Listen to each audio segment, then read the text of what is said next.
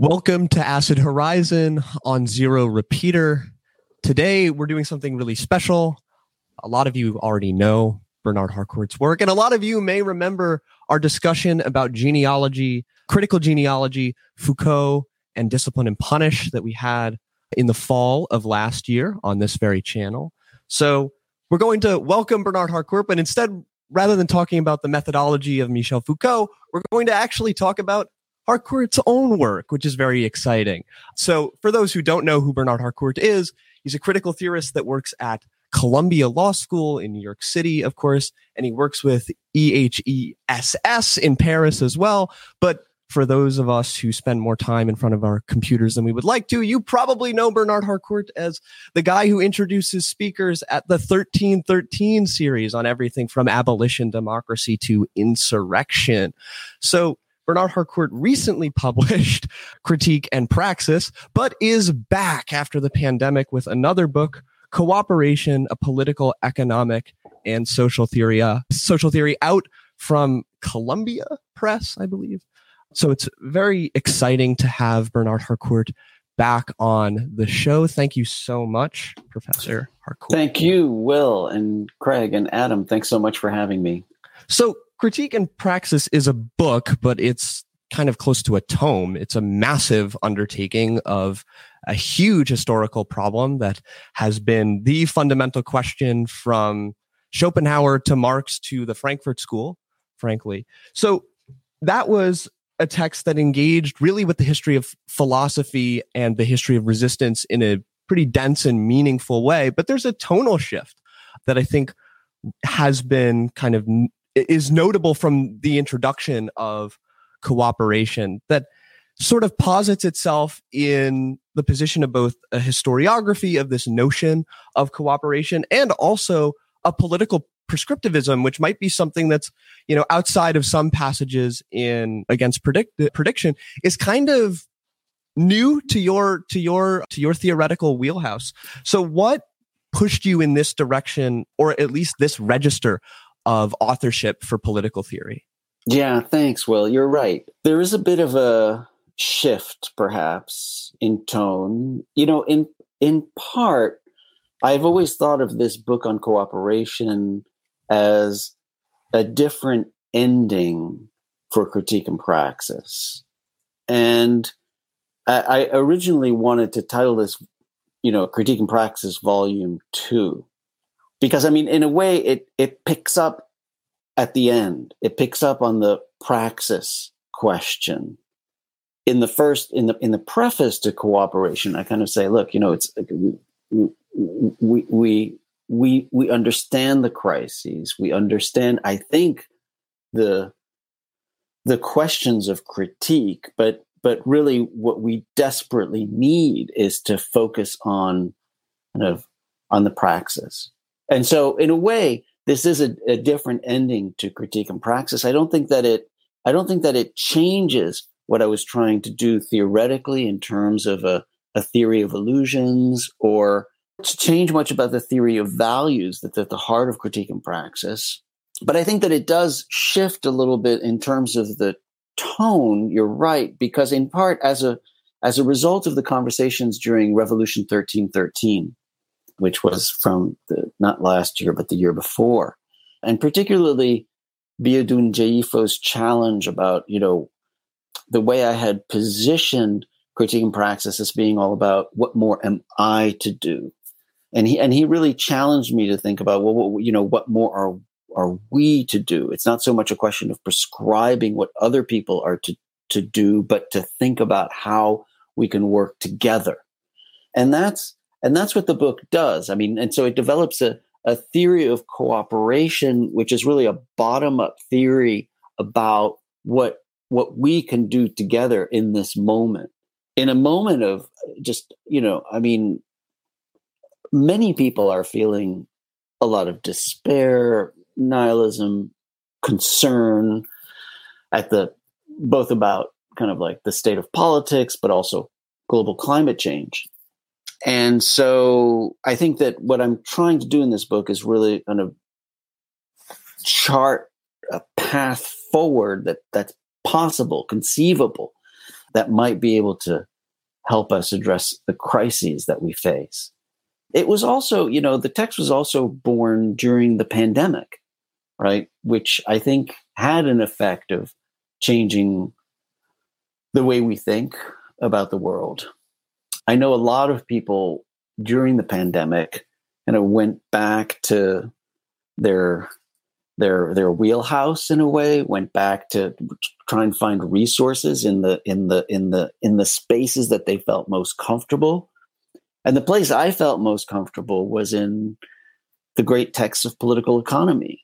And so, as soon as the lockdown happened and, when I wasn't concerned and taking care of others and worried about and, grieving, I was rereading the texts of political economy, Marx, Capital, Proudhon, what is property? I mean, I was just, for me, what the pandemic did was to bring me back, ground me back in questions of political economy, which ultimately gave birth to this book, which is a political, economic, and social theory. Yeah, we're gonna, just after I follow up, we'll pass it off to Adam with the first of the I think really meaty sections of the text, which is your relationship to the punishment paradigm and the dynamic the dynamic between that and abolition democracy. But what's really interesting about this text is, in some ways, for more perhaps not initiated but accustomed listeners to the work of Foucault, there's kind of an interesting trajectory you share with him here, in that late modernism and political economic theory start to bleed in more and more and take up a larger and larger space of the analysis, which is kind of an interesting shift, right? Between you open the social theory of coöperism with an account of the punitive society, right? Which is heavily dependent on French physiocratic theory, but not explicitly stated. Like Letroisne is a fundamental figure. The physiocrats are fundamental figures, but only in as much as they produce kind of images of social enemies, right? You're seeming to take more seriously the relationship between, Ricardo, Adam Smith, and more fundamental figures in the history of political economy and their relationship to how we conceive of cost and punishment, right? Because one of the most notable shifts in Birth of Biopolitics is when, Foucault looks back and notes the difference in how we engage with punishment. The shift is now to a question of economic calculation, not predicated just on a passage of time, right? An interaction between a transgressor, the state, the Commonwealth, where, the currency is time, but in fact, it becomes a space of prediction, right? And of existential cost to the security of the milieu. So do you think that your engagement with, late modern political theory affects the way that you return to these more fundamental figures within your sort of arsenal of theorists, probably the most notable being Foucault? Yeah, no, that's really helpful. Thanks, Will, because what this work also builds on earlier work under the title of, The Illusion of Free Markets, which tried to make the link between the physiocrats and notions of natural order from the 18th century and political economy, which is not often made. And so I'm glad you kind of put your finger on that, because it was so important to that work. And I think it grounds this work as well. In other words, trying to understand the way in which and the tensions between theories, political economic theories of natural order that gravitate towards notions of spontaneous order in the 20th century, obviously with Hayek, and notions of free markets, and how those are in such a tense relationship with the punitiveness of the state and how they were kind of imbricated, right? These ideas of, on the one hand, the state plays no role because of the orderliness of economic exchange, whereas at the same time, it's the same state that is engaged in these kind of excessive punitive forms throughout and creating, the panopticism that Foucault focused on in the 19th century France context, but that we see in the United States, this mixture of kind of free markets that are then kind of embedded within racialized mass incarceration in this country, and probably the largest punitive apparatus that we've ever seen exist.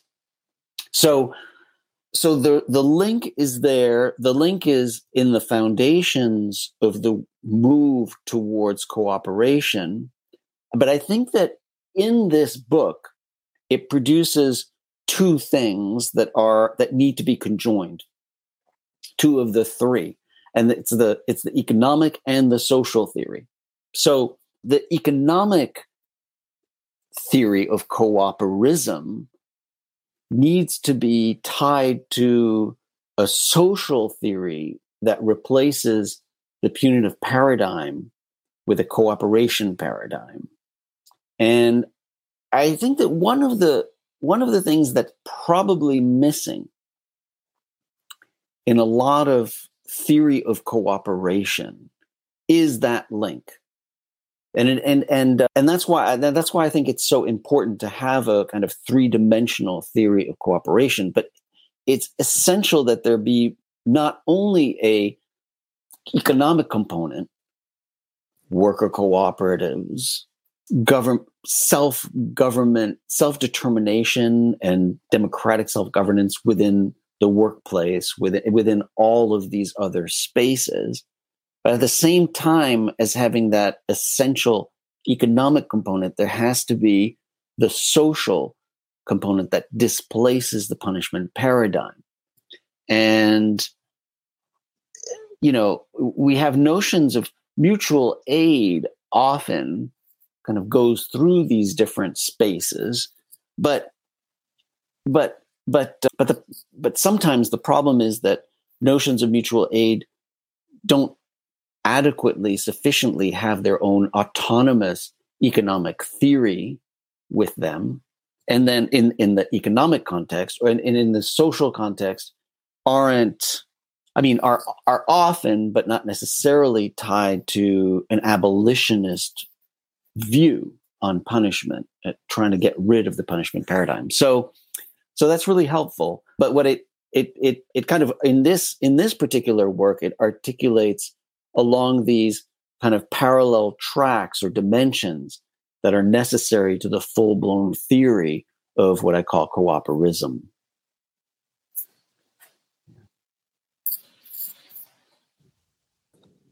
Well, actually, my question is actually going to be more on this notion of what is cooperation, because what I think is so interesting about the way you set it up in the book is how cooperation itself is a kind of power and a new mode of power, a kind of co-op power.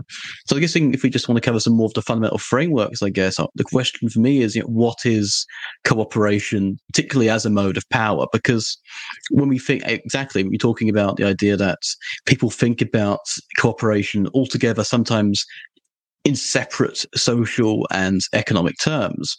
Usually, the way people are thinking about it is exactly as a kind of worker co-op. The idea that we cooperate to produce, and that surplus, and what we produce ultimately has a surplus, which you call co-op power. But there's also the question of cooperating to resist, which is itself a similar use of power. So I was wondering if you could or flesh out this idea of cooperation in these modes and how they come together into this more sort of, I won't say totalizing, but more encompassing political and social articulated theory. Yeah, thanks. So,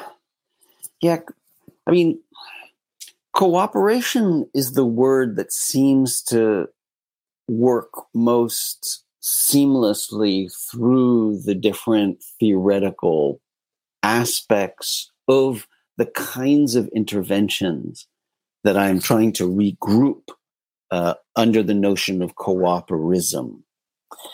Although I think, in a way, and underlying your question is the problem that the word cooperation itself can mean a lot of different things and can point in a lot of different directions, and doesn't necessarily within itself, the notion of cooperating or cooperation doesn't necessarily point in the direction of a theory of coöperism that I'm trying to develop here. And that's helpful. But on the other hand, it's the most lay term. It's the most kind of common term that we can hold on to give a sense of what it is we're talking about when we're talking about coöperism, I think. And of course, it ties then, as your question asked, to this form of power that is that I'm trying to call co-op power, that emerges from these initiatives and these experiments. So what is, I think, most distinctive of the notion of cooperation that I'm trying to center in coöperism is some conception of democratic self-governance and self-determination within facets of our lives that tend not to be governed by democratic decision-making or by working together. And that, of course, is, the employment context or the work context is a place where we rarely kind of highlight or value democratic self-determination, right? So, but that's true also as well in our living conditions, our residences, where we live, how we kind of live in relationship to our neighbors and others, how we sustain ourselves, where we shop and do our groceries and things like that, right? So I think that at the heart of the notion of cooperation that is in coöperism is the idea of trying to extend the form of democratic self-determination to every aspect of our lives. And it's in that way also that generates particular forms of power, co-op power, that can be extremely productive. But at the same time, it also places some limits on what we mean by democratic. Because this isn't really a theory of democracy, or it's not a simple theory of majority decision making.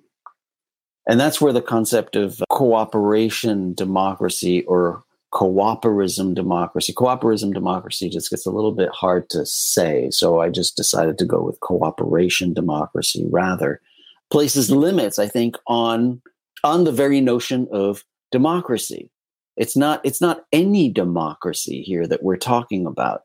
We're talking about a cooperation democracy, which means that there is authentic, genuine self-determination in all aspects of life, but that also goes with something like eliminating the punitive paradigm and replacing it with a cooperation paradigm. So it's not as if this is simply, a democratic theory that just supports any outcome as long as it's an outcome of majority rule. That's not at all what we're talking about here. The notion of cooperation democracy means that these forms of self-governance need to be at the heart of the regime of coöperism and tied to certain outcomes as well, right? If we were to remain with a punitive paradigm at the end of these forms of increased coöperism, I don't think that we would have achieved what we were trying to get at.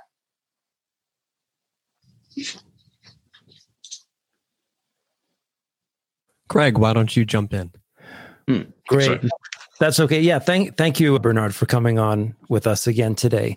I think all of us here have read a fair bit of the beginning of the book. And one of the things that struck me is that you venture your own definition of capital in chapter 2, albeit a brief one. And you make the distinction that coöperism denotes a system different than capitalism and communism. And it's also something different than individualism or collectivism. And part of the definition that you advance of what capital is, it's a sharing of stock or a financial stake in a corporation. And this idea of the stakeholder comes up in the book at a few points. One of the challenges, especially, talking about, sort of transforming the paradigm of social action, collective action, away from this notion of punishment. I wonder how your definition of capital and coöperism in general deals with the kinds of negative externalities that are produced not only under capital, but under the market itself. Because there's a way in which we can imagine the market to be inherently punitive in some sense. But beyond that, I think of like Deleuze and Guattari's notion of anti-production, maybe as another way to say negative externality in some instances. The idea that, for example, market activity destroys and consumes viable resources. There's opportunity costs, loss of leisure time, and there's a way in which even cooperation can come to emulate the kinds of market activity that we see under capitalism. How does your theory of coöperism deal with that? And well, maybe we can simply start there. One of my primary concerns is, how is it that through cooperation or coöperism that we don't end up merely recapitulating the kind of productivism that we ordinarily experience under capitalism? Yeah, great. Okay. So there's a lot packed into that question. So let me try and respond in a few moments. The first thing is that I'm not so much trying to define capital as I am trying to be clear about what I mean when I use the word capital in the book. Okay. So, I talk about the different ways in which other people are using the term, whether it's Marx or Piketty or Pistor. I want to be clear about the fact that when I'm referring to capital, I'm referring to, the investment equity in which people kind of, invest in an enterprise and hold an equitable stake. Why? Because that, I think, is the fundamental difference between, a capitalist enterprise and a coöperist enterprise, where there is no investor who's seeking a return on their investment. There are members, worker members, say, or consumer members, or insurance policyholders, whatever it is. And so what I'm trying to do is to be very clear about the way I'm using the term capital to distinguish it the most productively from the conventional way in which we speak about equity investments and shareholders, right? So that I can make the distinction between shareholders in the capital context and stakeholders in the cooperation context. The stakeholders being the workers or the members of a consumer co-op, but also the people that an enterprise would be exchanging with, buying supplies from. The supply chain are also stakeholders in the enterprise, etc. Okay, so just as a kind of like a preliminary point, I just want to be clear that it's not so much an essential definition of capital as it is a clarification of how I'm using the term. Now, the second point I wanted to make is in relationship to the way you kind of phrased the question of kind of coöperism versus capitalism or communism. So what I try to do in the book is really point out that those terms themselves, I believe, are misleading. Capitalism is misleading. Communism or communalism is somewhat misleading. And that, in fact, both of those represent forms of strongly state dirigist regimes, that both of those would be opposed to something like coöperism, which is much more bottom up versus those other forms. And what do I mean? Basically, that capitalism is the term is an illusion or is misleading. What I'm trying to argue is that the term capitalism suggests that there's something about capital itself that is in the driver's seat, that there are certain laws of capital or laws of the accumulation of capital or certain ways in which we would understand economic consequences as the product of capital itself, when in fact, it's not capital that's in the driver's seat. It's, in a country like the United States, it's the federal government. It's the Treasury. It's the U.S. Treasury. It's the fact that the U.S. Treasury is going to bail out First Republic and Silicon Valley Bank and AIG and and Citibank and American Airlines, et cetera. It's not the economic form in this country is not governed by capital. It is made possible, survives, and only exists really because of the Treasury's promise to maintain our economic system, to bail out banks, to bail out the American auto industry. And so basically to call it capitalism kind of points in the wrong direction. It should be called something like treasurism, really. And of course, that's important because it's not that the economic form itself is having these effects. It's state dirigism. Okay, now, and so I think it's important then that coöperism be understood in contrast to those other forms as being very different, because it's actually persons coming together and creating a worker co-op or a consumer co-op and working together to try to ensure particular outcomes, greater equality, sustainability, environmental sustainability. And that is bottom up. So in a way, when I get into this conversation, I want to put aside the word capitalism in a way, because it's misleading. Now, the third thing that you spoke about, though, is markets.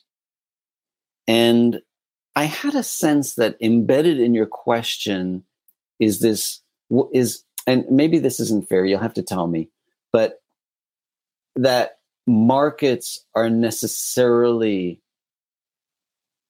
a form of or associated with capitalism. And so I think some of your questions about kind of like the negative externalities of markets, et cetera, I would want to say that actually markets are just regulated forms of exchange, and that you can't escape regulated forms of exchange. So that, in effect, even within a cooperation, even within coöperism, there are going to be regulated forms of exchange. And that's because there is no space, there is no economic space that is not regulated. And it's how we regulate it that matters. Of course, that was from the work, from The Illusion of Free Markets, which basically the basic argument there was, there is no such a thing as a free market. There is nothing but regulated spaces. Now, so if that's right, which I think it is, what it means is that ultimately economic exchange is always going to be in some way regulated. Here, it's going to be regulated through forms of coöperism, which means that the people who are, in effect, regulating economic exchange place cooperation and all the values of cooperation at the heart of the regulatory form. It's unlikely that it's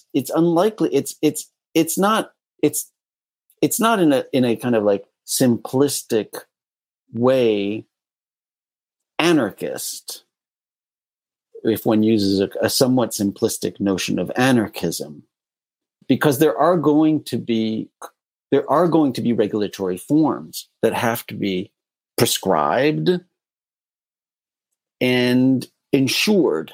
Now, part of what I suggest is, in a regime of coöperism, you would want the people who are thinking about the regulatory mechanisms that are inevitable to be persons who are steeped in cooperation, steeped in coöperism, people who have been part of worker cooperatives, so who have those values associated with coöperism at their heart. Okay, and the fourth and final thing that I think, in response to your question, so there was a lot, as I was saying, unpacking, there was a lot in that question. And this has to do in a way with the negative externalities. One of the things that I try to do in the book is show that there's actually more cooperation out there than we acknowledge, or than we know, or that we recognize, or that we typically recognize, even in treasurist economy like the United States, not to say capitalist. So even in a treasurist economy, there's actually a lot of cooperation. What does that mean? It means that there are entities that function with values of cooperation rather than conventional competition, and without the kind of equity shareholder model. So the equity shareholder model is displaced already in a lot of different enterprises. Now, and so I try to present a number of different organizations that are household names. And I do that in part because I want people to all of a sudden see that, wait a minute, there are other ways in which we can organize economic exchange. State Farm is a mutual. So there's notions of mutualism that are very entrenched within the insurance industry. There are many mutuals within the insurance industry. REI is a consumer cooperative. Land O'Lakes is a producer cooperative, right? So I use these things. Now this is where I think this touches on your question of kind of capital's negative externalities. And it's just, and this was, of course, the problem that Marx identified with cooperatives being born out of the womb of capitalism and being of the same ilk, basically kind of like profit motived cooperatives. Here, what I want to suggest is, yes, look, these might not be the models for what we have in mind for a regime of coöperism. But just note that, first of all, these entities exist and they seem to be sustainable and survive. And they do have a different, structure, in the sense that there aren't shareholders, and it's not about return on investment. It's not shareholders investing in these corporations and trying to get maximum extraction on their capital, right? And even though they might not be ideal, and they certainly aren't, and even though they engage in problematic conduct, and there's been problems with struggles against unionization within REI, etc. And even though there remains at times often a kind of a profit motive that is problematic, they have a structure that is the kind of structure that would allow for democratic self-determination, that would allow for much greater equality within the enterprise. And so I'm not trying to suggest that those are the kind of enterprises that one would want in a coöperism regime. But I am trying to suggest that, look, they have a different structure. And so we need to realize that actually there are ways of doing this, even within our present treasurist economy. And then, of course, you look at a worker cooperative, and for instance, Dragon, of course, is what people always talk about because it's huge and it's an industrial cooperative. It's the 7th largest industrial group in Spain. So people like to look at the consortium of cooperatives. But when you look at a place like that, and most of the collectives have these requirements that the ratio of highest to lowest paid workers is actually it has to be 4.5 to 1, which is an extremely low by comparison to a country like the United States today, or most late modern post-industrial countries, right? Which have ratios. I mean, the U.S. ratio is somewhere around 670, I think, to 1. And of course, in large entities, it can go up into the thousands to 1. But these are maybe they're not. These are not ideal examples, but they have a different structure. They have a structure that would allow for democratic self-governance, and they have particular results that are worth attending to, such as strikingly reduced salary ratios, right? Now, definitely there are going to be negative externalities with some of these, particularly those that are really, forms of cooperation that actually are masked, profit-driven cabals, maybe. But I think that what we should do is look at these as kind of examples of a different structure, the existence of another structure, and also as promising a way forward for coöperism. Well, if you don't mind, I'll just ask a follow-up and maybe just narrow the scope of my question and concern. Imagine, for example, and maybe there's real examples of this, partners, disparate entities on the supply chain who are interdependent, or maybe even competitors. If any of these parties were invested in a notion of cooperation or your coöperism, how would they go about, for example, establishing a culture and maybe even in a kind of local economy centered around those principles? And here I'm thinking about like practical actions, organizing unions. Like what do you see, in the abstract as being some strategies, or has there been some real action in that respect? Yeah. So, I think people have been working on notions of solidarity economies, which is pretty widespread now, at least in action and in thought. And I think part of thinking through solidarity economies is finding ways to bridge some of those conflicts, maybe finding and to keep in mind that the goal here is not profit maximizing or extraction or kind of eliminating others, but finding sustainable ways of existing, and not only sustainable in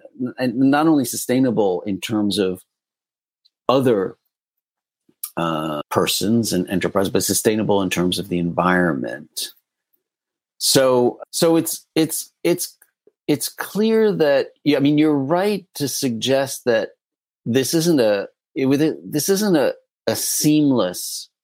It's not going to be a seamless space without conflict and contradictions. The question is how to address those conflicts and contradictions, and whether there's a way to try to coexist while sharing those values that are the fundamental values of, cooperatives and cooperation, right? And so, we have regulatory mechanisms that do that in some countries. For instance, if you think at a small scale of some regulatory mechanisms in some countries that, require, for instance, that there always be a pharmacy that's open, even though there's an understanding that they're going to be closed at times, but in a way that it's, that if there are pharmacies that are essentially, in the same neighborhood, that they are open at different times, or even bakeries, right? So, I mean, there are ways in which one could imagine forms of cooperation that take into account the fact that there might be kind of different entities doing similar things in a space, but that they can be arranged in such a way that they would benefit everyone and be sustainable, and not necessarily be the kind of extractive enterprises that are out to eradicate others. Maybe, I don't know if that's too concrete, but I in response to your question, but I think it's something like that. Oh, no, I certainly think that is a concrete answer. And now I'm thinking about 24-hour bakeries. Well, maybe you have some. We have some in London. They are delicious. But I just wanted to make a quick comment, actually. I actually appreciate particularly the ideas of conflict that cooperation is meant to solve, not even, as you do in the book, the sort of the tension between this individualist sort of libertarian sort of sensibility within, say, the Republican Party, and slightly more technocratic bend of the sort of the democratic aspect. But it's even a tension within history of political philosophy, particularly in America itself. But I mean, the conflict between Nozick and Rawls, for example, justice as rights respecting a minimal state apparatus, mostly for the mediation of cooperation, and the John Rawls aspect of justice as fairness. And it's, as somebody who, Acid Horizon are a cooperative, we are a cooperative, everyone inside this. What I think is really interesting, particularly, is the idea of it being a question of sort of the inculcation of cooperativism as a value, or at least rather the revealing of it as a kind of latent value. So in that case, and I know, Will, you've got more to say on this. I'll pass it on to you rather than leave that out as a question itself.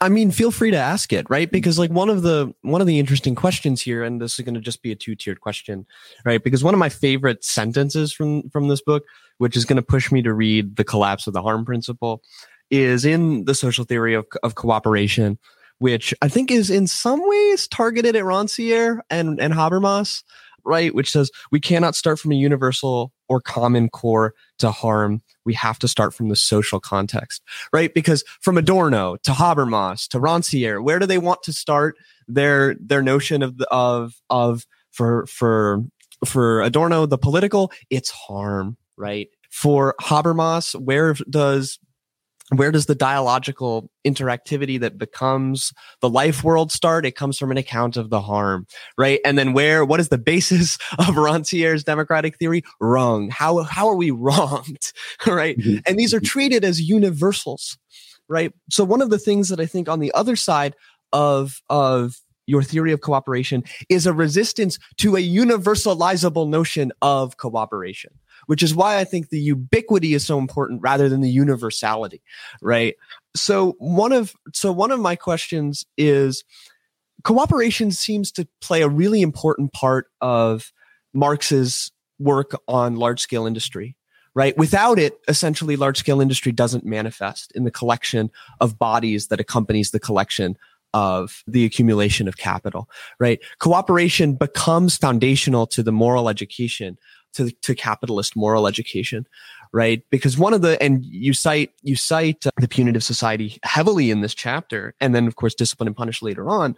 One of the ways in which one becomes a social enemy is through an articulation of a political obstinance, right? Drunkardness becomes the problem of a political social liberation that is opposed to the natural order of the market, right? The vagabond is a problem not just because of their nomadism, but because of their constituent inability to cooperate, right? So one of the most important things and this is even in Marx's early 1844 manuscripts, one of the most important things is that a worker be able to cooperate. But it is precisely this necessity for the worker to cooperate that puts them at the levers of production, that makes the proletarian the member of the revolutionary class for Marx. So there's this strange tension on cooperation where bodies are being broken down and turned into productive bodies through cooperation. But at the same time, through cooperation, there manifests the possibility of conspiracy, right? There is no conspiracy without finding one another. There is no such thing as a purely individual lifestyleism, right? Mm-hmm. A lifestyle is always predicated on a union of egos, right? A form of life can only manifest through union. So I'm wondering, when we talk about the prescriptive aspect of this text, what is the relationship between cooperation and the historical mode of moral education in this treasurist economy, right? Where we're always treated as though every action that we take is interconnected with a moral failure, right? Like, I take on a bunch of student loans and I, screw over, myself and therefore my future progeny and therefore my nation and right. And the total mobility of the state and its capacity to maximize its productive forces. But on the other side, what is always precluded are these other forms of cooperation that are imminent to me being a good worker, me being a good student, me being a good teacher, etc., or a good creditor or debtor, what have you, mm-hmm. right? All of these things are linked up to two forms of cooperation. So how do you sort out, modes of capture that are predicated on dependency, right? We're all dependent on this treasurist economy, and forms of cooperation that lead to an exit. What are some ways in which we can identify those modes of cooperation that are imminent to these other modes of cooperation that are far more malignant? Okay, great. Let me start from where you started, which had to do with notions of harm, because one of the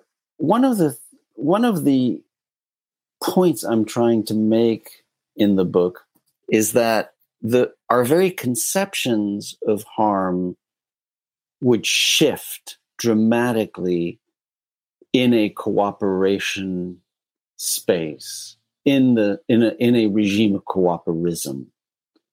And so you're entirely right that there is no essentialism or universalism to the harm, to notions of harm, but that notions of harm itself is incredibly sticky in our discourse and in the way we think about the world. And what I'm trying to suggest here, though, is that those would have to change in a space of coöperism. In other words, if we embrace the values of coöperism, then that entails necessarily a different set of values that infuse the way we talk about what is harmful conduct and what isn't harmful conduct.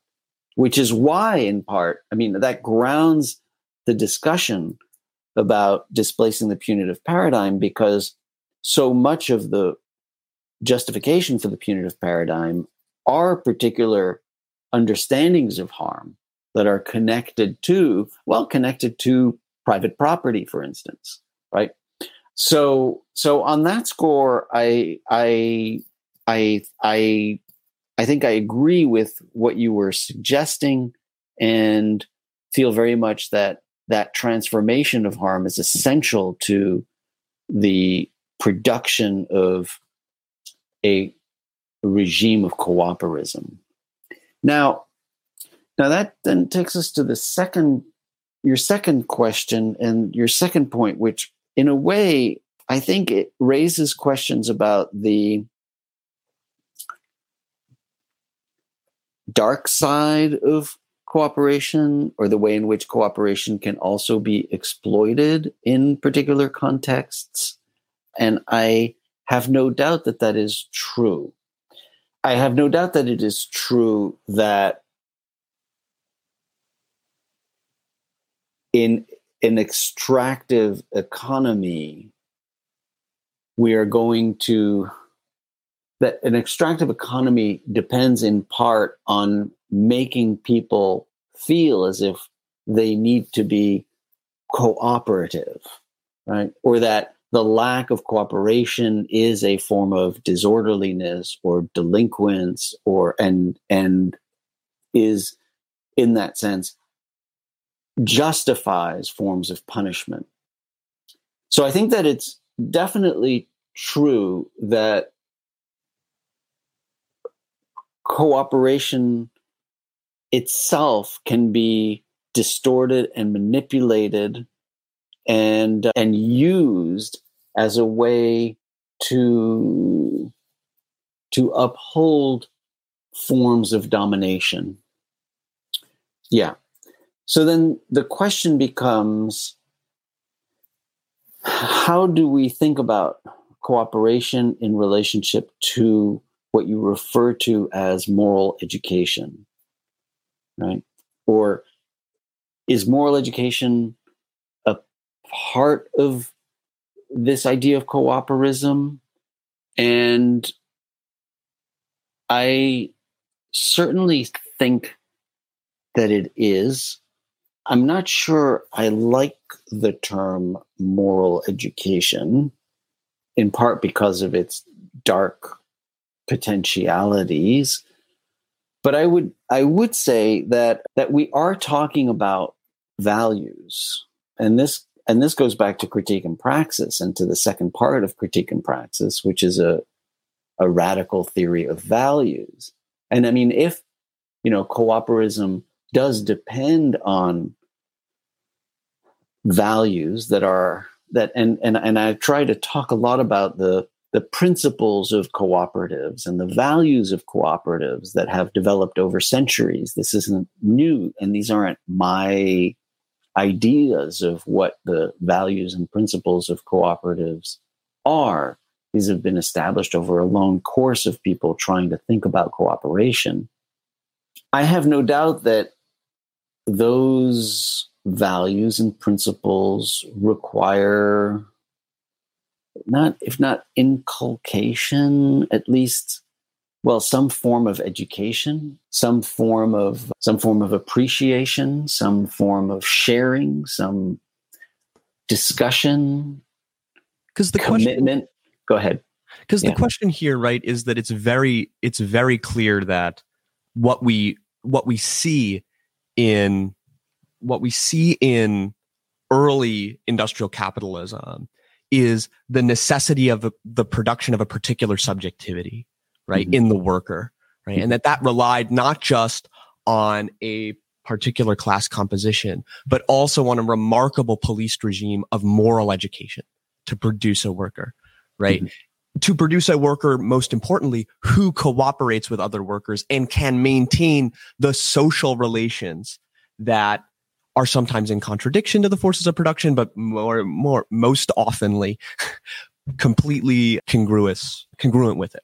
Mm-hmm. So the question here is how do we find a form of coöperism that doesn't have to like immunize itself against it, but moves away from this moral education, this moral legalism about cooperation, towards the production of other ways of being together that aren't predicated on what Craig called a productivism. Yeah. So here's what I would say. I don't think that the 19th century creation of, among other things, docile bodies and disciplined workers was so much a question of their moral education as it was a question of deploying moral arguments in a political context. So it was, in a way, a manipulation of moral notions in relations of power that were, in a way, purely political. And it wasn't really a question of morally educating the factory worker, but it was a question of using morality within discourse as a way to dominate a class.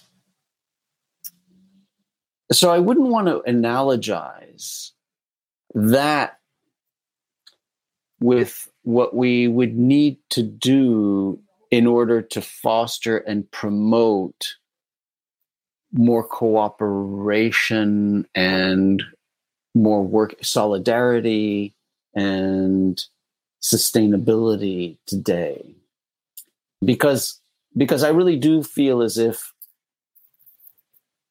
what we saw in the 19th century was more an imposition and a manipulation of moral discourse. And I think that Foucault's work, particularly in The Punitive Society, is helpful here. He has this remarkable hypothetical or fictitious conversation between the bourgeoisie and the workers in the Société Punitive, where all of a sudden they're like, but wait a minute, you guys are acting immorally, but you guys are, we used to work together, and now you're trying to steal our property, and you're just a bunch of hoodlums, and but that was all kind of like the deployment of moral discourse as a way to kind of dominate and to transform political relations.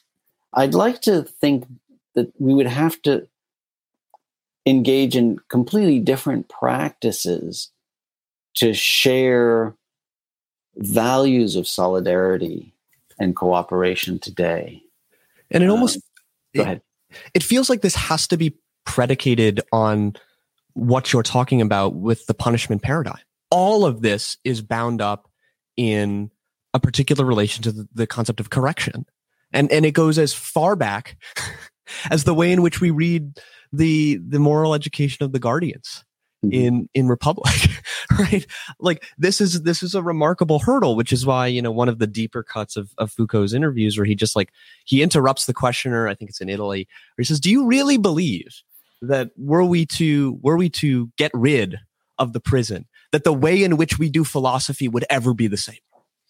right? I'm paraphrasing, so I'm sure I'm misquoting, but I can get away with that now. But I think that that's precisely why there's a deep relationship between the work that you do and some of the, when you did the roundtable at the book release, some of the commentary about the book was, it was impossible not to note the relationship between the work that you do at 1313 and the work that you do in the book and the work that you do, legally. So all seem fundamentally interconnected in as much as there needs to be this fundamental transformation of the way in which we approach harm and punishment. That would necessitate then a shift away from I'm going to use the word derogatorily here, bourgeois moralism. So I think that what this, I guess this goes back to your early comment where in a certain sense, this book has to be treated as in conversation with the problem you lay out in Critique and Practice. But in that sense, it's also related to your most early work too. Yeah. All of this is circles around the question of punishment. Right. But here's the thing. We can't wait for any one piece of this interlocking critical praxis to happen. And we can't wait for the personal transformations to occur first in order for the praxis to happen or for the punishment to be abolished. And I think that's a very important point in this book, but I think it's a really important point overall, particularly in progressive spaces, is that, we speak of individual transformation, or we speak of psychological, practices of the self, transformations of the self. And the point is you can't, it's not as if it's like you have to be on all gears all the time. And you can't just kind of say, wait, no, before we do X, we have to do Y. Before we can act in a kind of revolutionary, transformative way, we have to have a transformation of our own understanding of the world. What I really want to hold on to, and or that we would have to do away with punishment in order to understand how to philosophize differently. We have to do all of these things at the same time, which of course is confusing. And it means it ends up being a bit of a hodgepodge.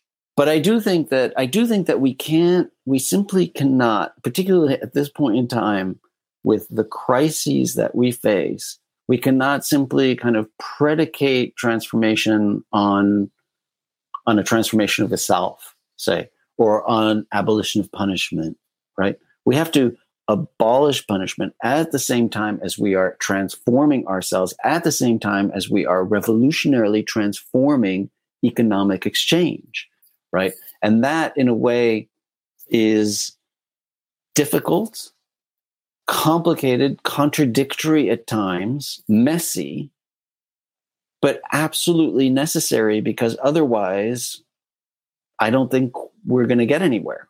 And otherwise, I think we're always kind of like predicating on something else, which is incredibly frustrating. Because if indeed we need to transform through practices of the self first before we're going to get anywhere, well, that's just going to take too much time. We don't have that time. So in a way, we need to be doing all of these things at once. We need to be trying to eliminate punishment through, juridical interventions at the same time as we are trying to set up coöperism as an economic system, at the same time as we are trying to transform ourselves through practices of the self, through what you might want to call moral education. I mean, under that rubric, but it would probably be about conversations like this rather than, some kind of a dogmatic moral education that would result in transformation. But yeah, conversations like this at the same time as creating cooperative spaces like this. I can't think of a better way to close out a discussion. And it's also, I can't think of a better time to make this comment. It's why you work, operate, write in so many different registers, right? All at once. So again, cooperation, a political, economic, and social theory from Columbia. Thank you so much for joining us again. It's always a pleasure. We're going to continue to pester you for your time when you're generous enough to give it to us. But again, Bernard Harcourt, it's always a pleasure. Thank you so much, Will, Greg, Adam. I really appreciate it. Thank you. We appreciate your support of the imprint and the channel. Subscribe to Zero Books Today on Patreon. Your material support helps us to promote a variety of perspectives on the left. Also, discover the many titles, new and old, that Zero has curated. Navigate to any of the links in the show notes to extend your support.